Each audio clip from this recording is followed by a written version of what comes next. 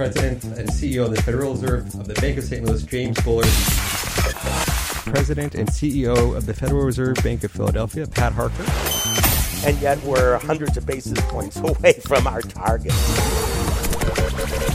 Welcome to our Behind the Markets podcast. I'm your host, Jeremy Schwartz. Alongside my co-host, Wharton Finance Professor Jeremy Siegel, we tackle market trends each and every week on SiriusXM's Wharton Business Radio Channel 111.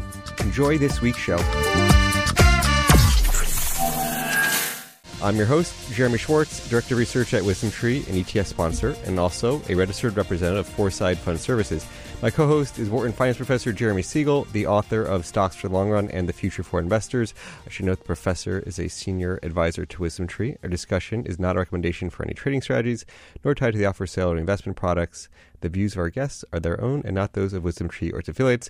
We're going to have a great show today. In the studio joining me is actually a new colleague of mine, Jeff Winiger. He used to be formerly of BMO Private Bank, but he this week has joined WisdomTree, and he was traveling with me in Philadelphia. Got him to come to the studio, join us on the show. Jeff, welcome to Philadelphia. Thanks, Jeremy. Appreciate it. You've been a return guest. Glad to have you here in the studio. We'll talk more with Jeff on the second part of the program. First part of the program, we're going to have Brad Setzer. He's a senior fellow and acting director of the Maurice R. Greenberg Center for Geoeconomics at the Council of Foreign Relations. He does a lot of writing. It's going to be a very interesting conversation with Brad coming up. But before we get to Brad, Professor, let me turn it to you for some market commentary. A little weakness here on Friday going into Trump's speech next week. People are looking at what's he going to be focusing on. What are you focused on here at the end of the week? Well, you're certainly right. I mean, Dow is down 41 points now. If it doesn't surpass that, we will break a 10-day winning streak for the Dow. Quite remarkable, to say the least. But there's got to be a day. Sell-offs are not more. What's really more interesting to me, with all this, excitement about the March meeting being a live meeting for the Fed, there's more and more people think they might raise, is take a look at what happened to bond rates. This morning, they fell to 2.31 on the 10-year Treasury. That's the lowest we've had since November. Now, a couple other times got just about low, and the bond rate has moved up a couple basis points then. But wow, we do not see it in that. We do not see it in Fed funds. You're in Fed funds, which is, I think, a better magnitude than trying to take in the middle of the month, because that, and I'm actually taking January Fed funds of next month, because that's for the closes, average close in the month of December. Gives you how many hikes they're going to have. And, that year-end Fed funds is 117, and it's actually way below the high that it was earlier. So, as I said, there's the Fed doesn't know itself. There's going to be a lot of data. Normally we would get it next Friday, which is March 3rd, because February is a short month. They don't quite have it together, so then they skip to the second Friday. That isn't often, but it is often happen after after February. So we know March 10th is critically important, and as I mentioned to you last week, March 14th, and which is the first day of the Fed meeting, we get the PPI.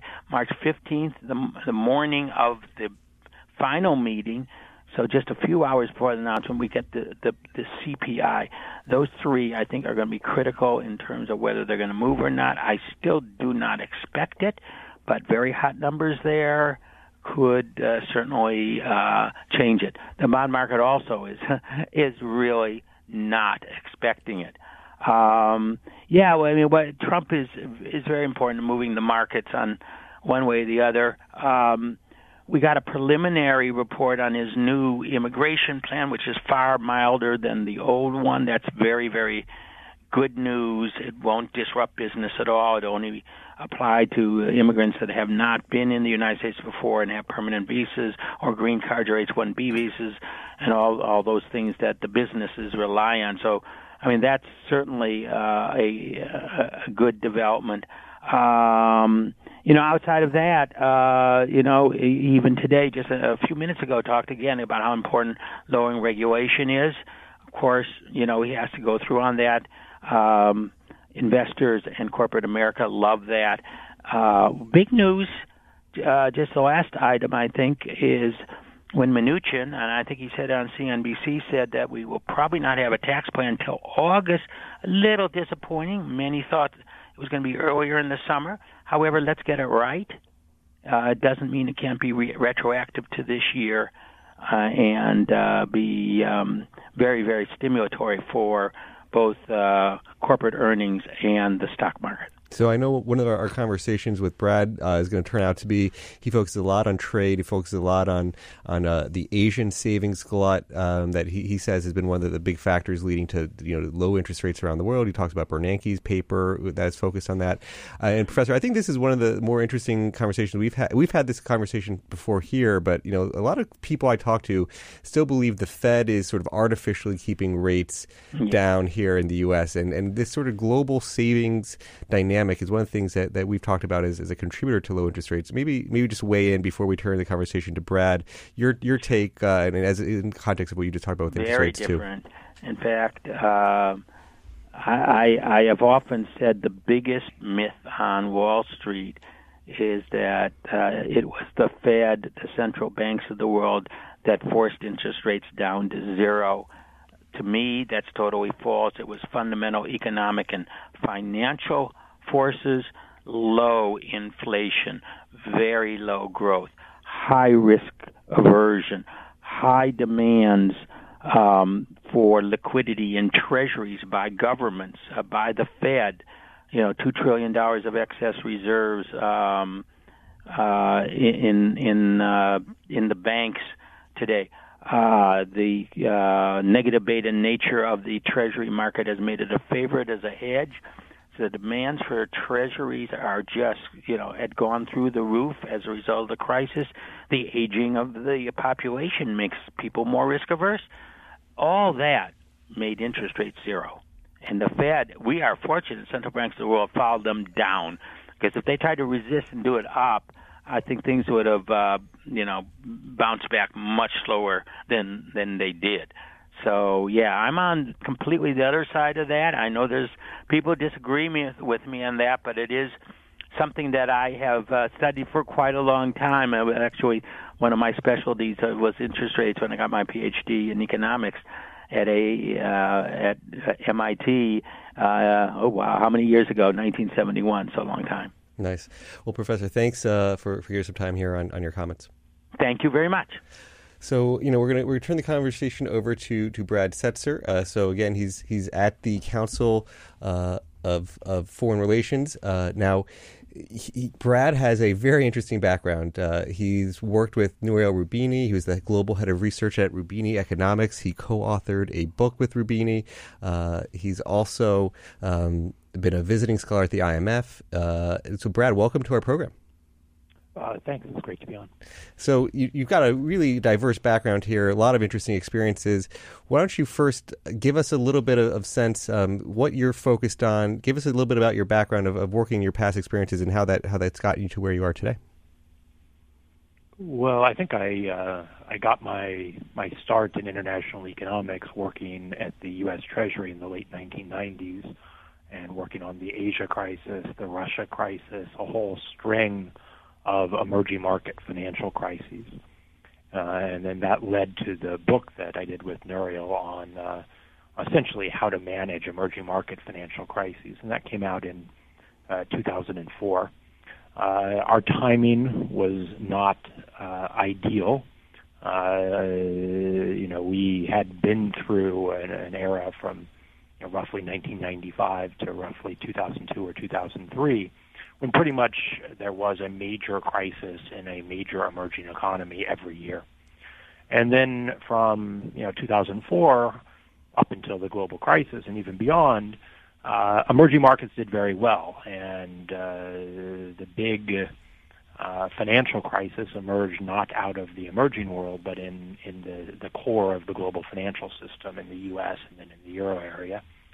And after 2004, I think I started to focus much more on China, much more on China's contribution to global capital flows, and got very interested in what was called the uphill flow of money, the fact that emerging markets were financing the U.S., and how that played into the dynamics that, in my view, contributed to the global crisis.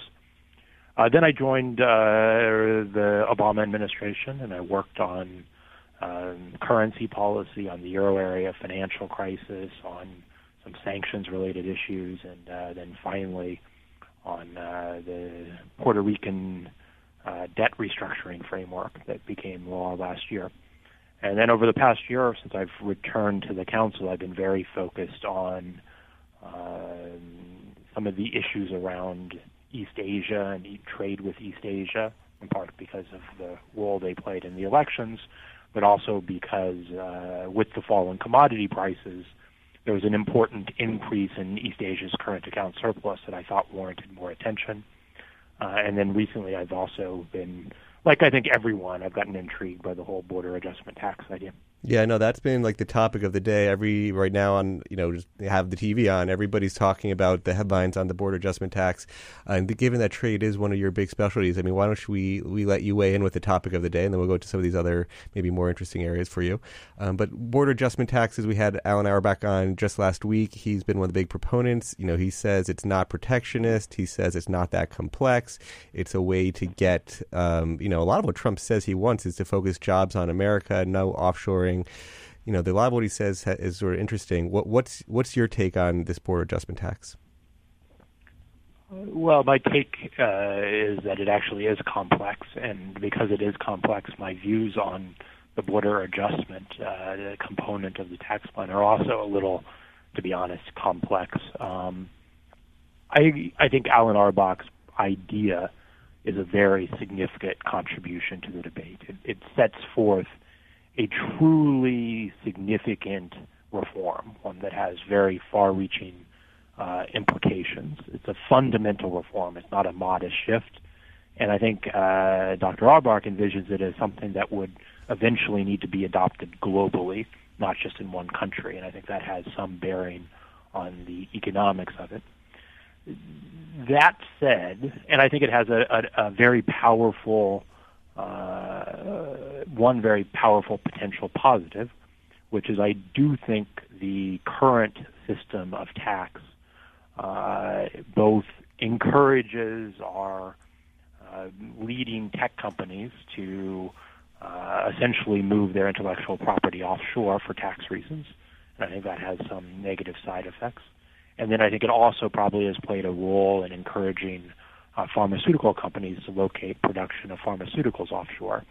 This is a byproduct of the current tax system, and the border adjustment by exempting export revenue, including intellectual property exports, from calculations of tax, would effectively eliminate those kinds of incentives. So I think that's a very significant advantage. I think it has a couple of very important disadvantages. One is a byproduct of the fact that it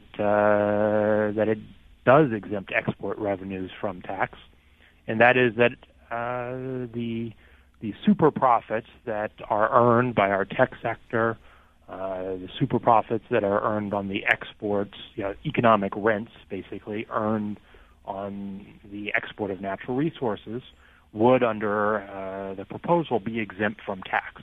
Now, profits made domestically are still taxed at a lower rate, but profits from the export of intellectual property or for the export of natural resources are not. And I think that removes an important source of future revenue, and that worries me. I also am a little bit worried about the regressive nature of the tax. It's a tax on the imported component of consumption in the first instance. Now, there's an argument that Dr. Auerbach has made that once the exchange rate fully adjusts, there's no real impact, but I think there's some doubts about whether the exchange rate would adjust in full. So there's a potential regressive shift in the structure of tax. And then finally, I'm not actually convinced it will generate as much revenue as its proponents claim. And I think Dr. Auerbach is actually a very honest advocate of his idea, and I think he might even agree with some aspects of this argument. But essentially, it only generates the $1 trillion over 10 years, and so roughly $100 billion a year, if the U.S. is running a sustained large trade deficit. And I don't think the U.S. can run trade deficits on the current scale for 10 years, 20 years, 30 years, without having an unsustainable buildup of our external debt. So I think looking to this as a source of revenue over the long run is a little bit of a mistake.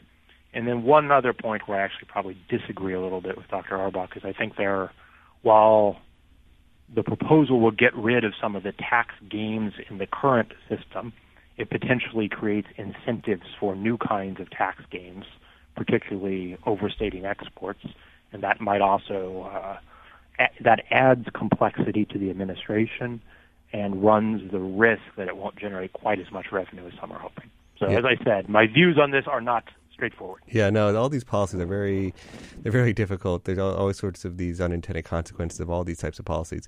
We're talking with Brad Setzer at the Council of Foreign Relations. Brad, so let's turn the conversation a little bit. We've talked a lot about the border adjustment tax here in the program. Maybe let's turn to some other issues. Let's talk about that global savings dynamic where, one of the big issues, interest rates here are very low, and you talk about the buildup of risk from the global savings. You mentioned that in your earlier comments. Why don't you talk us through that and where you see some of the pressures coming from Asia? Sure. Right now, both Europe, so the Euro area, but also Switzerland, Sweden, most of Northern Europe, and the big countries in East Asia are running fairly significant current account surpluses. So a current account surplus means an excess of savings relative to investment. So all these countries are running savings surplus and exporting their spare savings to the world. That has been a factor keeping down U.S. rates. We're part of a global economy, and if U.S. rates are much higher than European rates, if U.S. rates are much higher than Japanese rates or Korean rates, that pulls in foreign funds, and that in turn pulls back down U.S. interest rates. Now, I think the reasons why Europe is exporting savings and the reasons why Asia is exporting savings are a little bit different. In Europe, there's not an extraordinary high rate of savings. What is depressed and has been depressed since the global crisis is the level of investment. And in Europe, I think there's a pretty strong case, very strong case actually, for increased public investment. In Asia, by contrast, the overall level of savings is very high. And so too, in all honesty, is the level of investment. Both are actually quite high. But it is the extremely high level of savings that leads Asia to export savings, and that contributes to the pressures we see on the trade side, but also to low interest rates. The most extreme example is China. In 2015, China saved a little less than half of its GDP, 48% of its GDP. So even though China was investing at an incredibly rapid clip, well over 40% of its GDP in 2015, it was still exporting savings to the world. And I think that poses a set of risk. It poses risk to China because a lot of people think that the current high level of investment in China is creating inefficiencies, leading to bad loans in the banking system, leading to future losses. At the same time, if investment falls and China's savings stays so high, China's trade surplus would have to go back up. China would be exporting even more savings to the world, and that would put further downward pressure on U.S. interest rates and also lead to more trade-related dislocations. And so I very much worry that without the right policy mix in China, we could actually see another China shock, kind of like what we saw in the 2000s.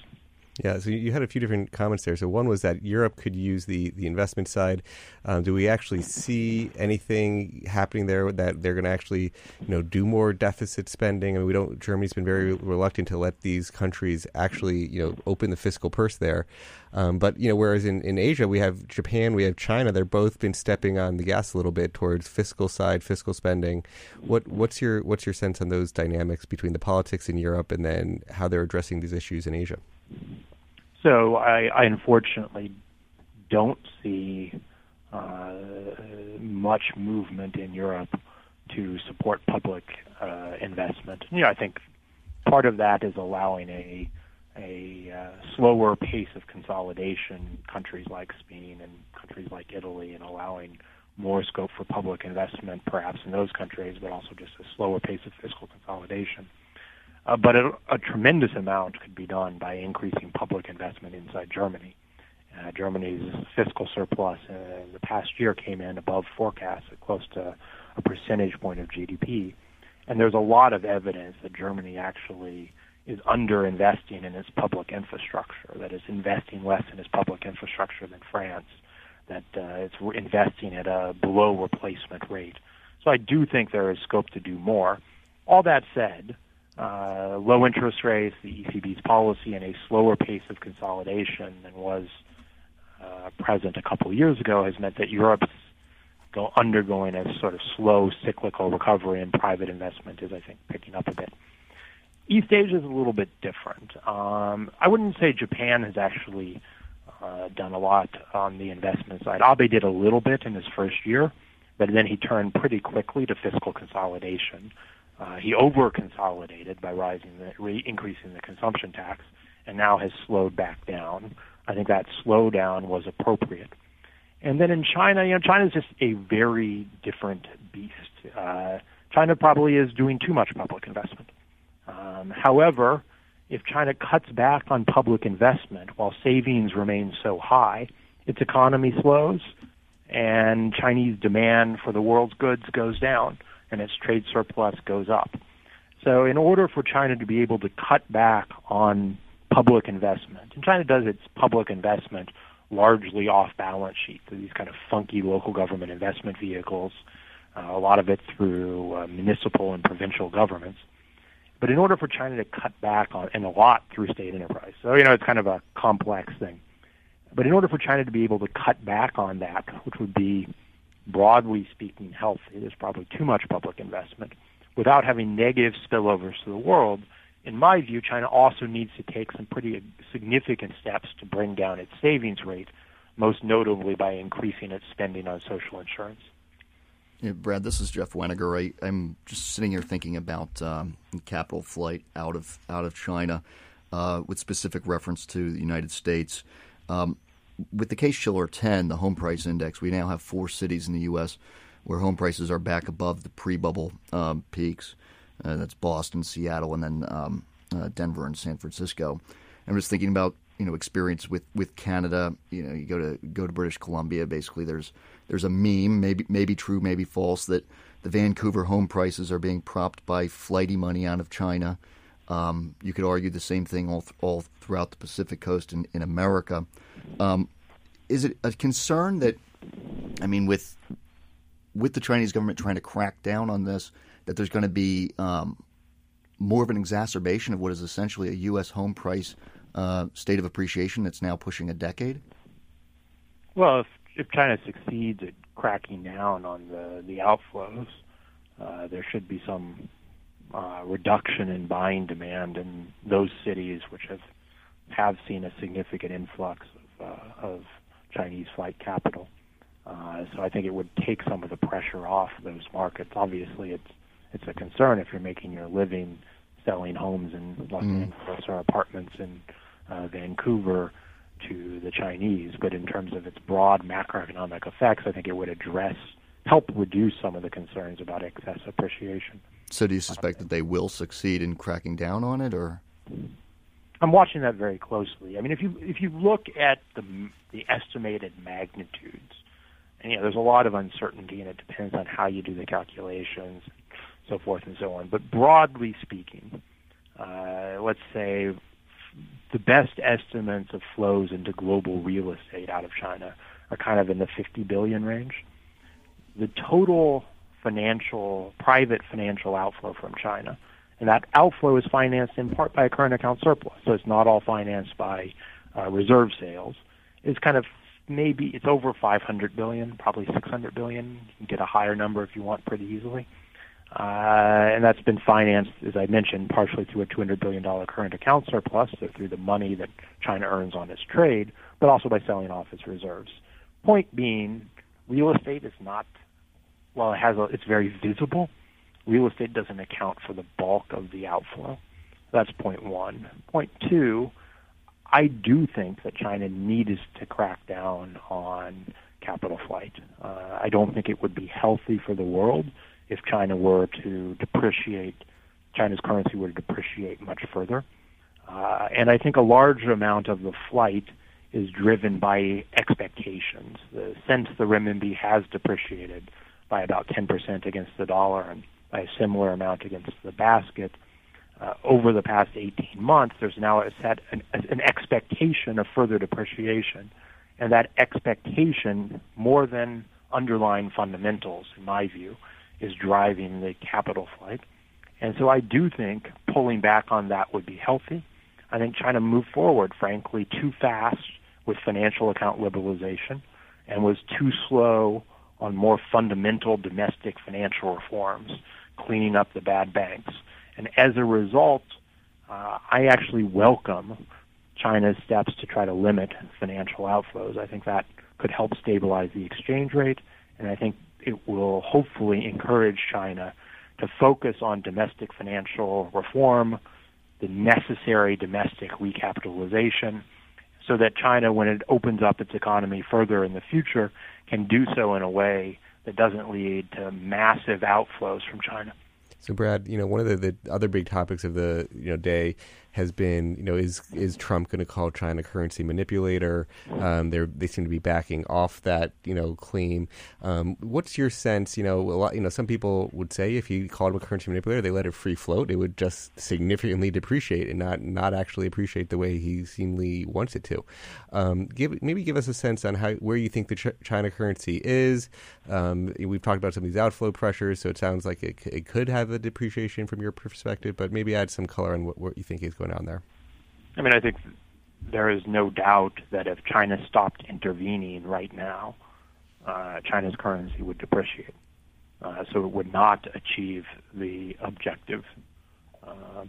China has been selling reserves, roughly at a pace of 100 to 150 billion per quarter, but that varies a lot, and it depends on the measure. And there are indications that suggest that after China cracked down on capital flight in November and December, that the pace of outflows and the pace of reserve drain has slowed. But no question, China's been selling reserves at a significant pace and working to keep its currency from falling. So in that sense, this is absolutely the wrong time to name China a manipulator. The last thing we should want is for China to stop managing its currency, let its currency float, and see its currency float down. That would be counterproductive, in my view, to the expressed desire of Trump himself and his team to see the deficit with China fall, the trade deficit with China fall. So it's just the wrong time to focus on the currency issue. And I agree with those who say that, right now we want China to manage its currency. We don't want a further depreciation.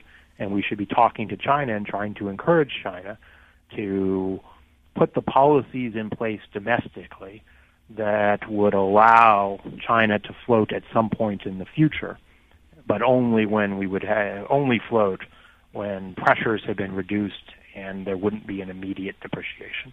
So I think we have to recognize that for now, we want China to manage its currency. It's a big shift. I realize that's a big shift. That's my assessment of what is in the current U.S. interest. So maybe maybe we have time for another one or two questions. But one of the big risks generally for emerging markets has been you get a very strong dollar, and they have debts denominated in dollars. When we were talking with Professor Siegel last week on the BAT tax, he was worried that if we had a strong dollar, this could cause crisis throughout emerging markets who have this dollar debt. What's your general sense of that profile today, where the reserves, the assets against the liabilities are, and what do you think are the biggest risks towards emerging market economies generally? Well, one of them is the topic we've been discussing. The outflow pressures from China only emerged after the dollar strengthened in 2014. So they're a function of the dollar's strength. And because the dollar was so strong, and China had followed the dollar up in 2014, I think that's why the Chinese felt like they had to engineer a bit of a depreciation, or they were unwilling to support China's currency at a stable rate against the dollar back in 2015 when the dollar was so strong globally. And so one of the risks of a further appreciation of the dollar, whether it's from a border adjustment tax or from U.S. domestic macroeconomic policy, a big fiscal deficit that leads the Fed to aggressively tighten. One of those risks is that it leaves China's peg to break, and I think that's something that does need to be factored in. Other than that, it's actually a fairly, in my view, a complex story. State companies and private companies, but particularly state companies, the Petrobras, the Rosnefts, the Pemexes of the world, have a lot of dollar-denominated debt. In most cases, the governments of emerging economies now have more foreign currency reserves than they themselves narrowly defined. So the government of Brazil, as opposed to Petrobras, so there's more Brazilian reserves than there is Brazilian foreign currency denominated government debt. And so there's a buffer there that probably insulates the really big state companies. And that does account for a significant amount of emerging economies' dollar-denominated debt. That said, there are some countries where that is not the case, and those are the countries that I think are most vulnerable, most exposed, and the one that sort of jumps out, unfortunately, on every screen is Turkey. Yeah.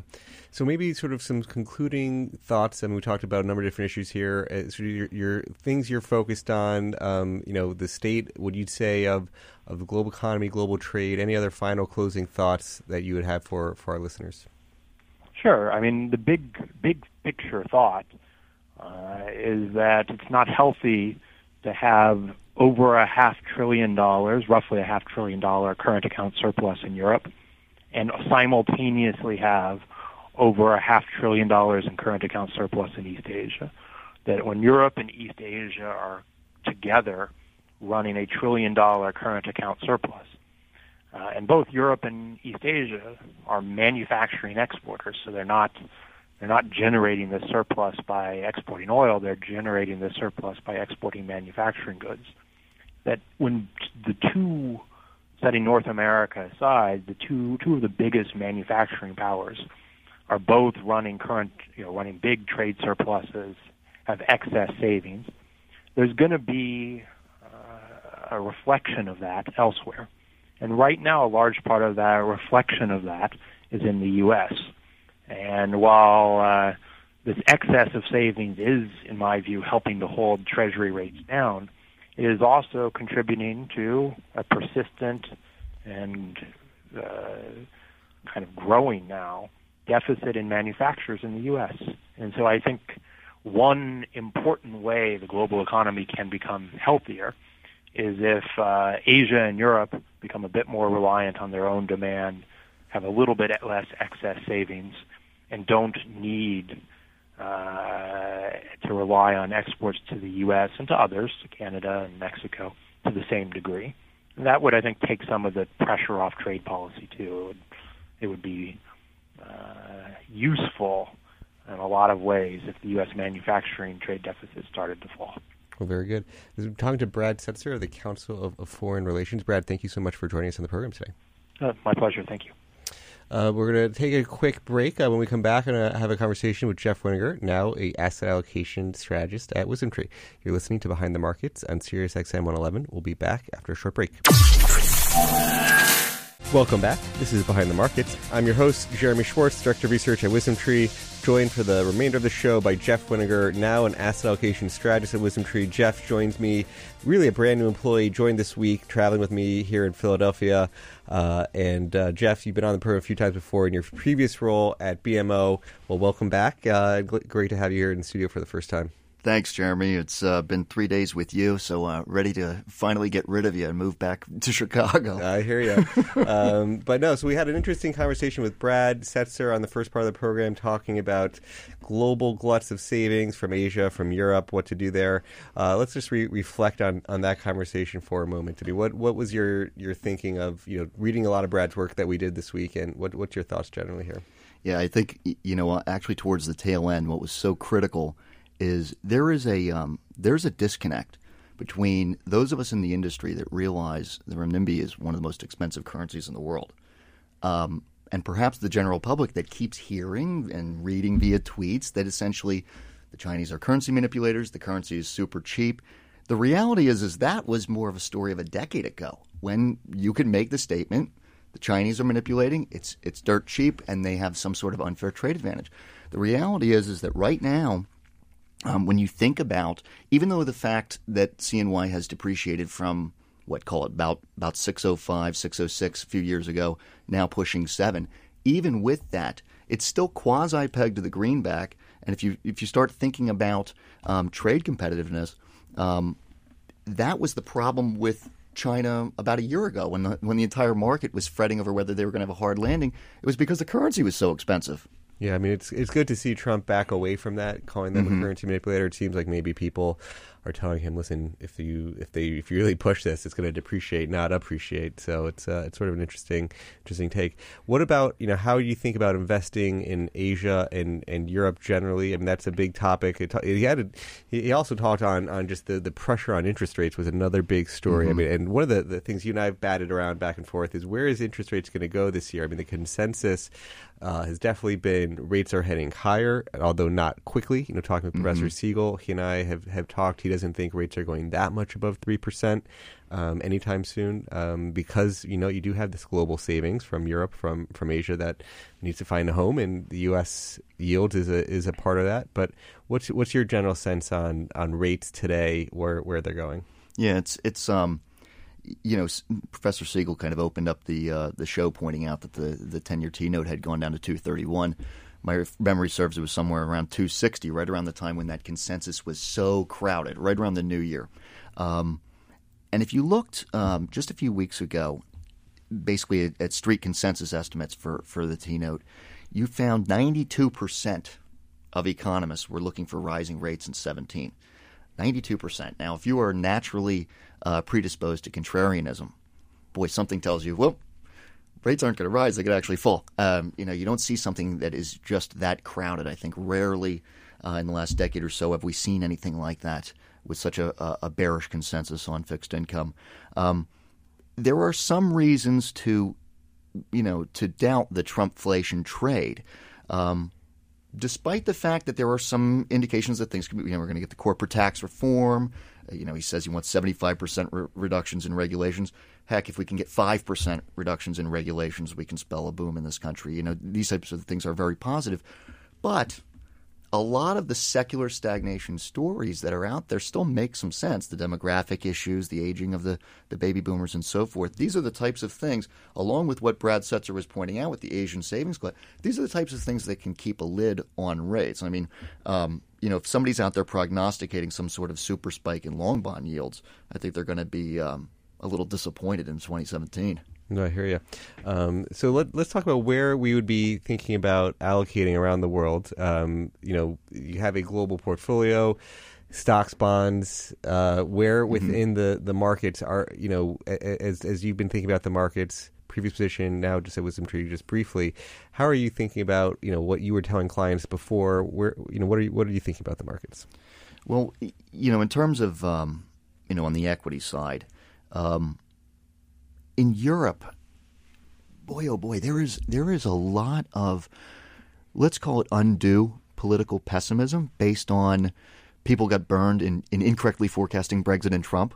Essentially, they tie Brexit and Trump into the Dutch elections and the French elections and the German elections.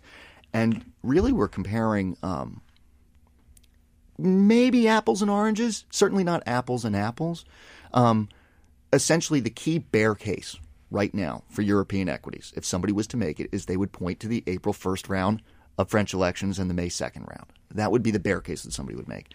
The difference is if you looked at on the eve of Brexit, the Financial Times poll of polls right before June 23rd, it was a 2-3 point differential.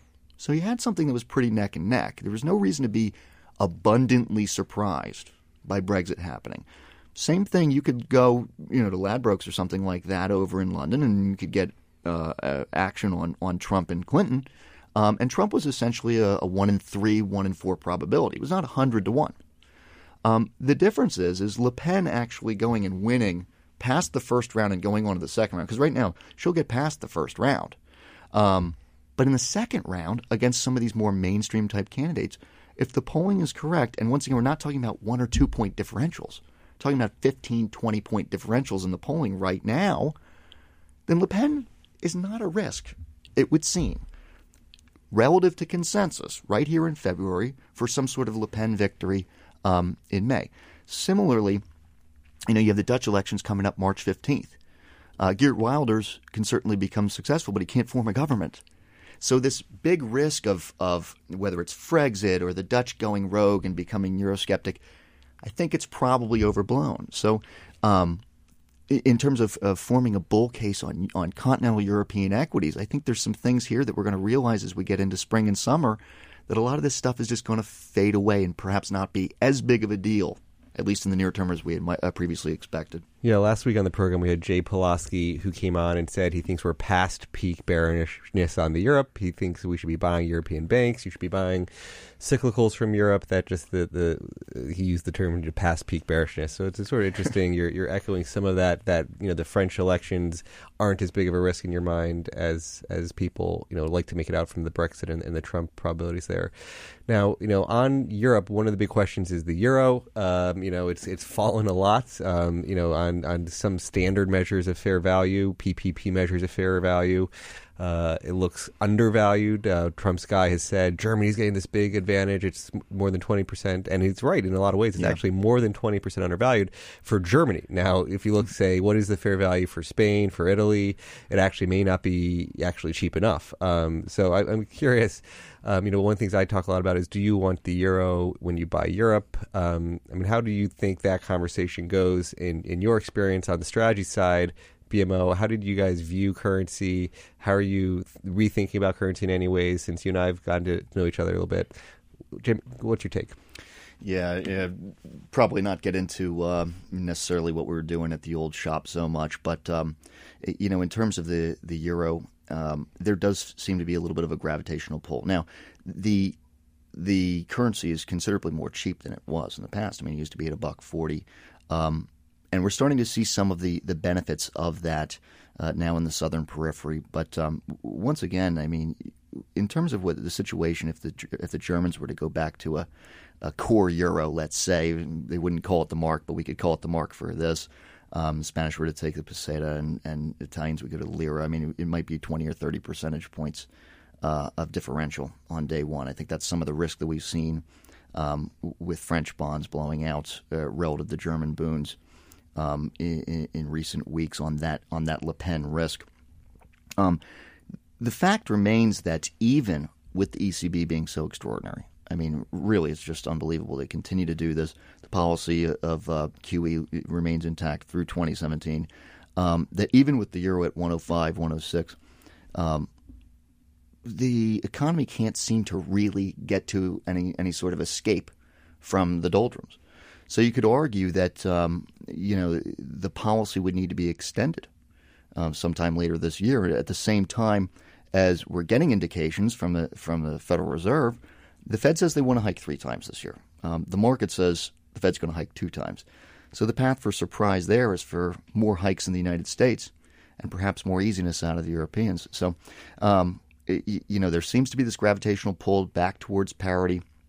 I had been talking about that for some time, and now here we're at 105, 106. It's unbelievable how much it's moved. But it's going to be predicated really on whether or not we get this hawkish surprise out of Janet Yellen and the dovish surprise out of Draghi. Yeah, no, it'll be interesting to watch. I mean, when I think people are so skeptical, the Fed actually does the 3, right? They thought they were going to do 4 last year. They did 1. So now they say we're going to do 3 this year. People say, show me the first one, and then we'll see. We'll talk about the second one. But I think people would actually really be shocked if they do 3. We're talking here with Jeff Winiger, now an asset allocation strategist at WisdomTree, previously at BMO Private Bank.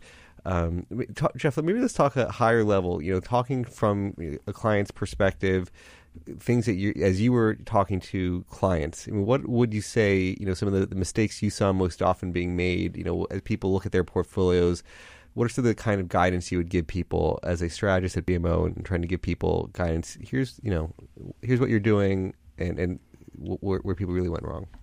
Yeah.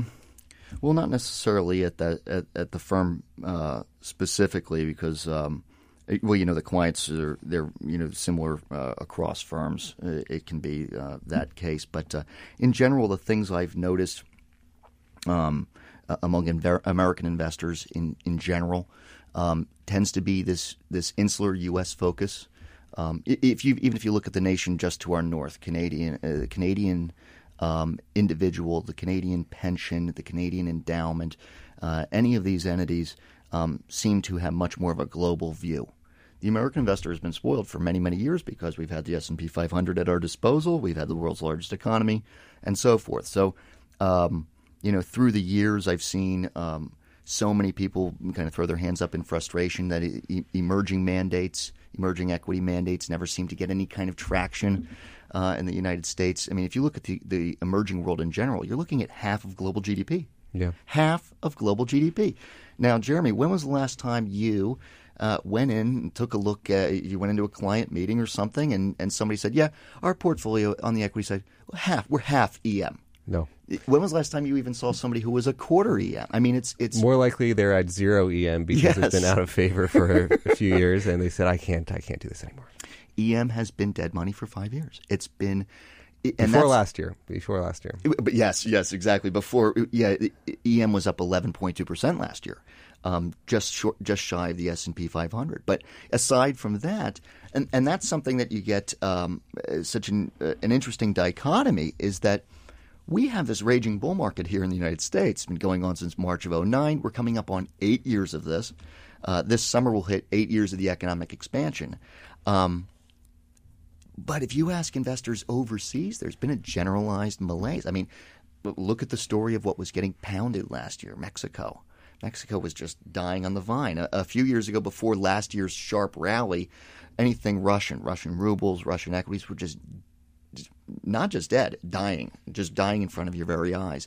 And same thing with Europe and Japan, still nowhere near the old highs. So it's been an interesting transition here, and I think that the U.S. investor, whether it's an institution or whether it's a retail investor or whatever it may be, needs to be thinking more globally because, the 21st century is here. The United States will not always rule the roost, and the reality is that global GDP is not necessarily dominated by this country anymore. Yeah, and Trump is all about making America great again. So people think about we got to make our portfolios America again, and that's U.S. has been the top of the pack for the last 6, 7 years, 10 years really.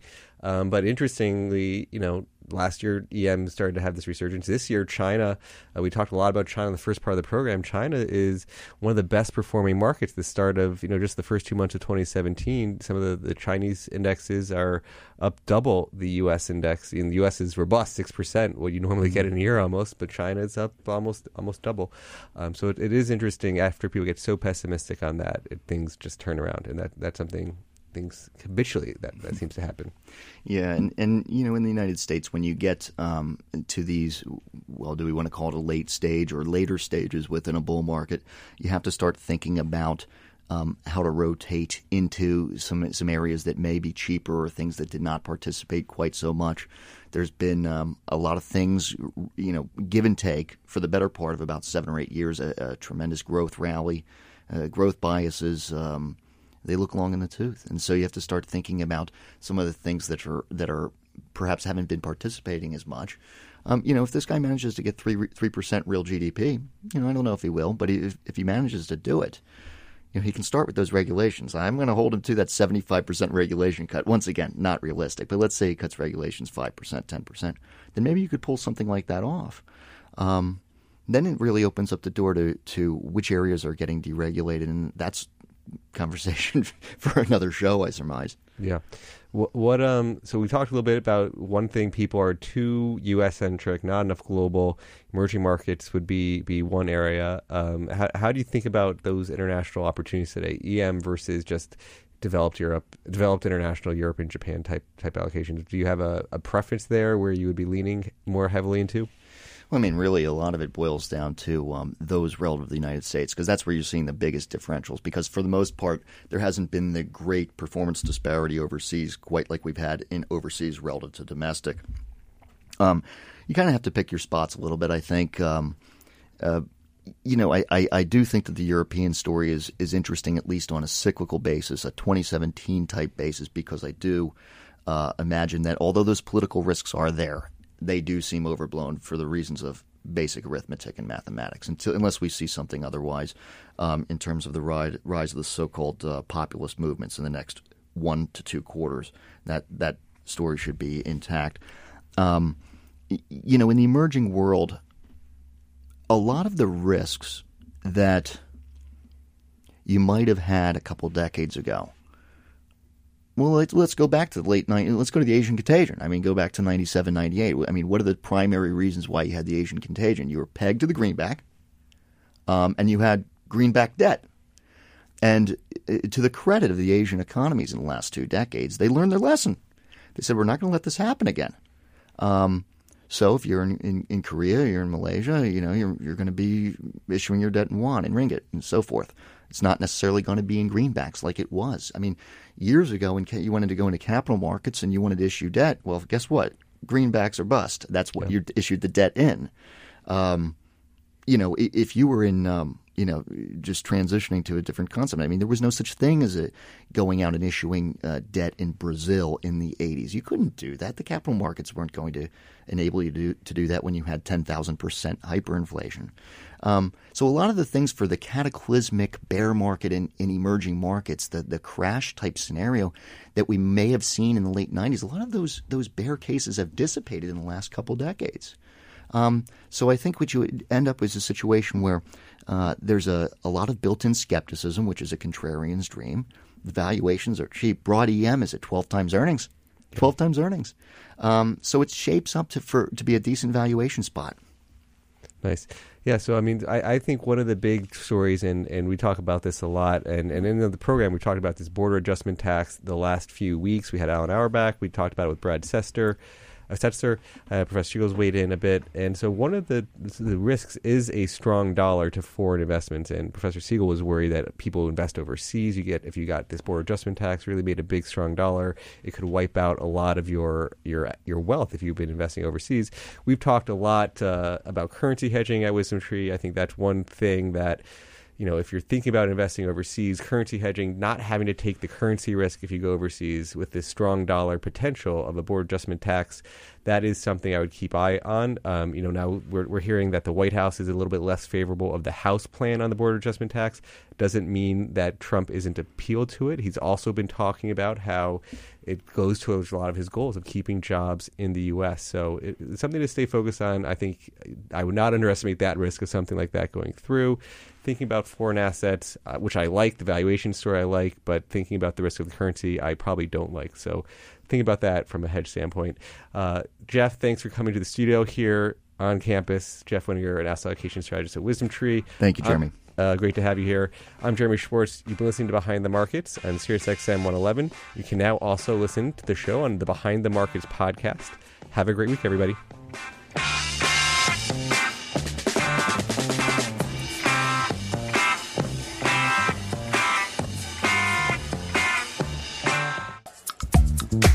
Don't forget to check out Behind the Markets Live every Friday, 1 to 2 p.m. Eastern on SiriusXM's Business Radio, Channel 111. Join us next week for another edition of the Behind the Markets podcast.